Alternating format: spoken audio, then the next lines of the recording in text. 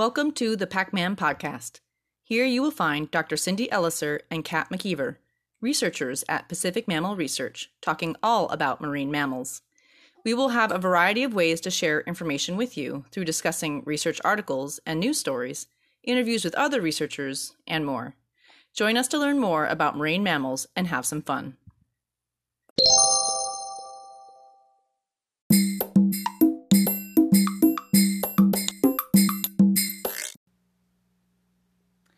Welcome to the next PacMam podcast episode. I'm Cindy. And I'm Kat. And today we're going to be talking about a really cool paper that was published in Marine Mammal Science recently, in 2020. And it is called The Blowhole Anomaly in Pantropical Spotted Dolphin, Delphinidae stenella attenuata. And basically we're going to be talking about weird blowholes. Yeah, pretty much. So this dolphin basically had 2 blowholes instead of 1. And we'll talk about why that's weird. Yeah, very crazy. Because some marine mammals, some cetaceans have 2 blowholes. Correct. But not in the same way. So there's some stuff to be said. Okay, so this one's a little bit shorter. It's just basically like a note, basically saying we saw this. It's very interesting. So we're just going to go over a little background first. So we're talking about the stenella attenuata, which is a pantropical spotted dolphin. There are 5 species in the stenella genus. So we have the pantropical spotted, which are found basically, pantropical means all the way around in tropic waters, basically around the world. And then we have the climbing dolphin, we have the striped dolphin, the Atlantic spotted dolphin, which is Stenella frontalis. That's the species I studied in the Bahamas. So similar to the pantropical, but only found in the Atlantic. And the last one is the spinner dolphin. Which, if any of you have been to Hawaii, for example, you may well have seen those tend to congregate in really large groups and be really, really acrobatic in the air. So, hence spinner. Right. They like to spin. Literally, yeah. And the spotted dolphins have spots. Yep. So there and you the go. striped dolphins have stripes. You know, it's pretty self-explanatory. Except for the climbing. I don't know. Right, I was going to ask you. I don't know about that. I don't know about that one. That's probably whoever discovered him. Maybe. Yeah. So what we want to talk about, to give you context for why this is weird, is the difference between the mysticete or the baleen whales and the odontocete, which are the toothed whales, the differences in their blowholes. Right. So odontocetes, the toothed whales, like all dolphins, have 1 blowhole. Right. So that would be one equivalent of our nostrils. Right. One nostril. One nostril. Mm-hmm. So in cetaceans, those are called nares. So the odontocetes have 1 nare, so 1 breathing hole, basically. The mysticetes, like Cindy said, they have 2 nares. So they have 2 nostrils, so I guess similar to us in a way. Mm-hmm. So they do actually have 2 blowholes. So, for example, when mysticetes are expelling air, so baleen whales, when they come up to the surface and expel air, the shape that their blow makes can be a really unique identifier of that species of whale. And a lot of times that's what, for example, whale watchers will use when they're trying to identify a whale from a long distance when they're not close enough to see any other details yet. They can tell, oh, that's a humpback, or oh, that's a blue whale, because they have really specific shapes that these blows make. And some of that comes from the shape and size of the nares on their forehead. Right. And so this is their nose, basically. And for cetaceans, the nose is migrated from the front of their face to the top of their head so that they can come up to the surface to breathe without having to take their whole head out of the water. And so as Kat said, the mysticetes, the baleen whales, have those, if you look at the blowhole, it basically has 2 nostrils, right, as if you look like a nose. But when you look at the toothed whale, it just has 1 big hole. Yep. As the blowhole. So if any of you have seen like a bottlenose dolphin, for example, that's a perfect example, where it's like 1 slightly larger hole, and that's what they breathe through. Mm-hmm. So that's a very brief introduction to blowhole anatomy between the 2 species. So now we're going to go ahead and go into the paper and show you why this is so weird. So these were the photos that were taken. It was off the coast of Brazil, and it was during a seismic vessel. They were on a seismic vessel, so I don't think it was a marine mammal specific I think one. they were marine mammal observers on board a seismic vessel, right, I believe. Well, that makes sense. Yeah. So they're out there to make sure that when they're doing these seismic things that there's no marine mammals around. So they got these really close-up pictures, and this was in August of 2018, of this animal surfacing out of the water, and it was a pantropical spotted dolphin. and it has 2 blowholes. Literally 2 blowholes on top of its head. And we just got finished explaining how they should only have 1. And 1 nair, right? So it's not even that they have 2 nairs like a mysticete whale or baleen whale. It has literally 2 separate holes, and one is slightly larger than the other, right, at the top of their head. And what's interesting too is that from the looks of it, from the pictures, because they have a good series where it comes up out of the water, then down back under, is that the muscles associated with opening and closing the blowhole seem to have for both. Right. Like so they're both working. Yeah, so both of these holes seem to be functional. Also, just to say up front, this seems to be an adult animal from what they can tell, and it was with a pod of dolphins. So it seems like whatever weird mutation or anomaly this is, been okay for him. Right, it's surviving, and it's still able to live with its cohort in a pod. Right. And so, and as Kat noted, it looks like to be an adult. And what's great about spotted dolphins is that they gain spots as they get older. So they're actually born without spots, and then they gain them as they age. So you can actually tell what the age class of an individual is based on how many spots, the spotting pattern they have. Which is just so cool. It is very That's cool. So cool. It's one of the ones that you can do that. You can't do that with many other cetaceans. Right. Just be able to look at them and say, oh, that's a juvenile. That's kind of the holy grail, really, for a lot of animals, like being able to just visually know how old they are. That's so cool. Because a lot of the social structure stuff has to do with age, and if you can't tell that easily, for example, bottlenose dolphins, it's usually calves and adults. Right. Sometimes you can tell juveniles if you can follow it from when it was a calf, but right. You can't just look at them and go, that's a 48-year-old, 4 to 8-year-old. So these ones, it's two-tone, speckled, mottled, and fused are the age, the spot classifications. And this one, from my work in the Bahamas with spotted dolphins, definitely looks fused. So it means it is a full adult, which is probably over 15 years old. Okay, gotcha. So I don't know exactly for pantropicals, but that's around rough. Then. That there would be an adult. Got it. So he's doing just fine with his 2 blowholes. And so a little bit about some very basic anatomy again. Right. Just to explain like how the blowhole actually works and how it allows these cetaceans to get air versus like how do they then swallow, like all kinds of. So yeah, we're going to leave that to Cindy to explain. And again, very basically, because I am not a super anatomy person here on the depths of it. But basically they have their this thing called the goose beak, which is like our larynx. And so instead of the esophagus and the trachea like kind of meeting up as it does in ours, where we have the little epiglottis that covers the one back of them, your throat. Covers it so you don't swallow things in your trachea. These are actually 2 completely different tubes. And so what that allows, these adaptations allow their airways and the adaptations in the airways and the digestive tracts removes the risk of water accidentally entering the respiratory system when they eat something underwater. Which is kind of a huge deal when you live underwater. Right. So if you go down, open your mouth, and catch a fish, you want to make sure that doesn't go down the wrong tube. Right. Right? And we've all had that happen, and it's not fun.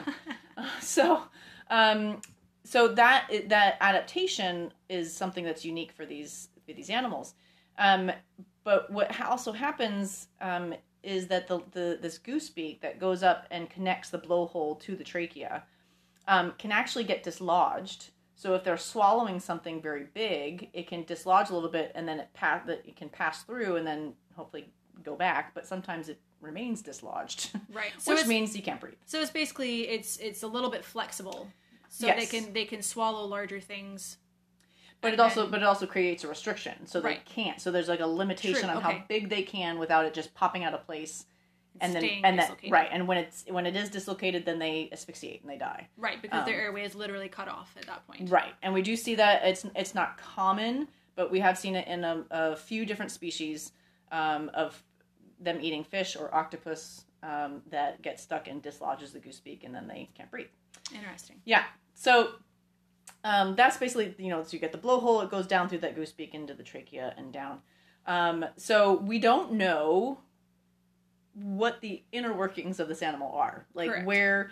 where does the goose beak and these two holes line up? You know, are there two separate holes? Does it connect to one big one and then goes to the goose beak? You know, all these inter stuff we don't know. Yeah. And they do say at the end of the paper, they're like, well, it'd be really great if we had an MRI and stuff of this, but it was a wild animal, so can't really do that. Right. But so that's the interesting thing is, like, obviously this is a really unusual anomaly, but the inner workings of that anomaly, like, we have no idea. And those are pretty much be the two options though, right? If that is functional, it would either be two nares that are connecting to the same tube going down to allow them to breathe, or two separate tubes that would disconnect at some point maybe. Which would be really interesting. Yeah.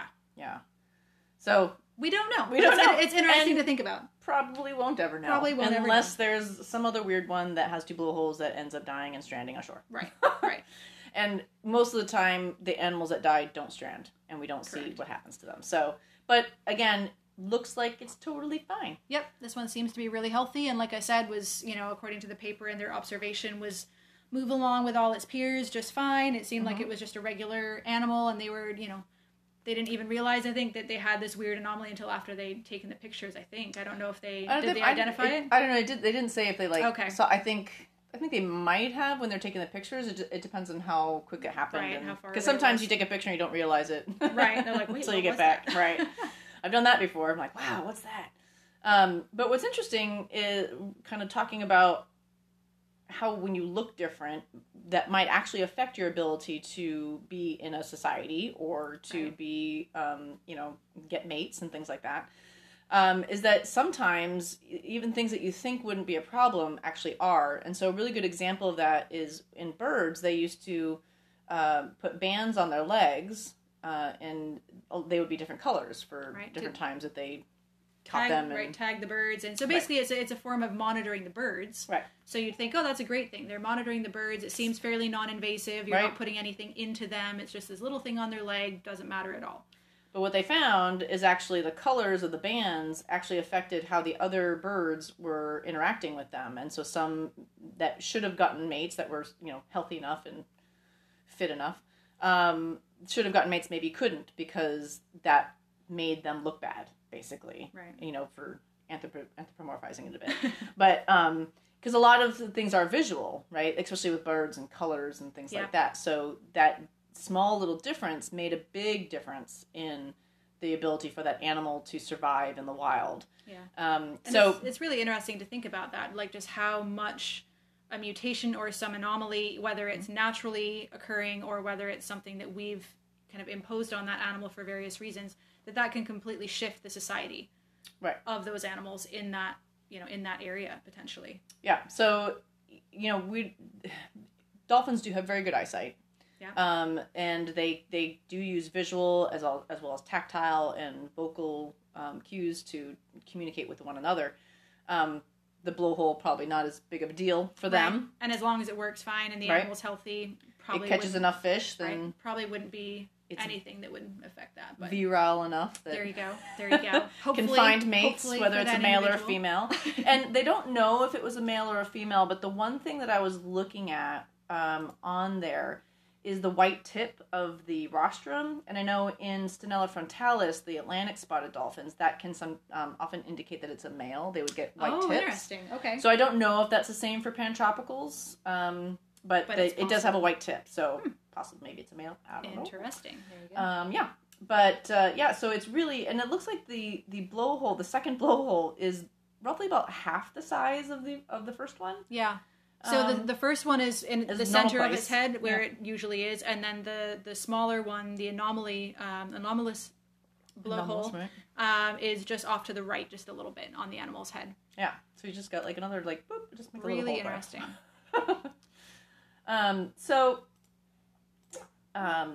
That was that's and so they do. There's other anomalies that have been found in cetaceans. There has been double-headed dolphins. Yeah. Obviously those, or maybe not obviously, but not viable. Yeah. I think there was one, wasn't there one mention where like they had one head but they shared a brain?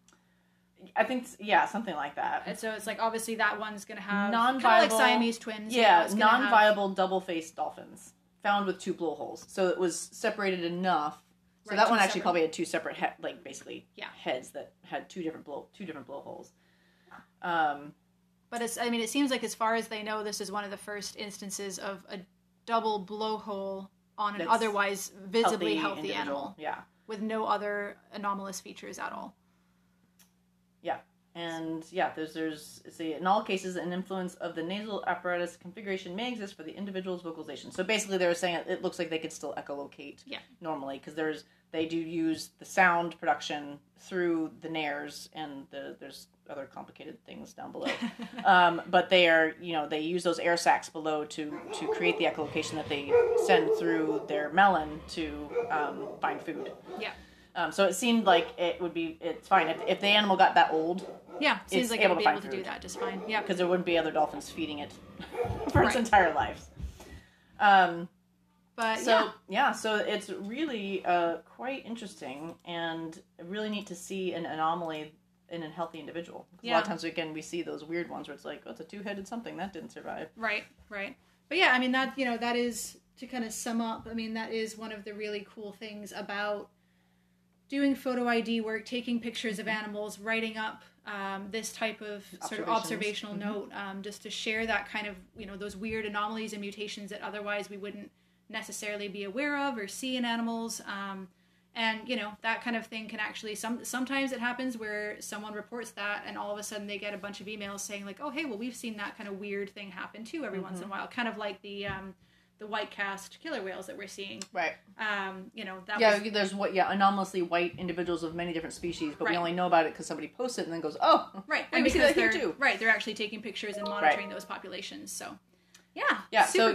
And that's one thing with photo ID too, is that we can find out these weird things that happen, whether they're injuries from something humans did or not, or even if it's not an anomaly like this, it's just there's some kind of scar or pattern or whatever, we can then understand what these animals are in danger from. Right. Yep. So there's a lot of cool things we can do with photo ID besides just tracking those individuals and helping them in that way. So and if you are interested in this paper, it is on Marine Mammal Science. So if you just go onto the Marine Mammal Science Journal website, you can access this paper, and it was published on May 20th of May. Yeah, 20th of May, 2020. And the DOI number, basically, you sometimes search with that, and the last 5 digits are the most important part, and it's 12708. To be able to like that. Yeah, and it's fun. It's a nice short little paper, but just cool pictures. Just even go on there just to check out the pictures of the dolphin because it's super pretty, and it's just really neat to see. Like I said, just a healthy animal with looking a little different. And who knows? Maybe down the line, 2 blowholes is the way to go. Right? Who knows? Watch this space. We'll find out. All right. Well, that's it, and we'll be back in next time with another fun topic or paper to talk about. Yeah. So we'll see you guys then. Bye.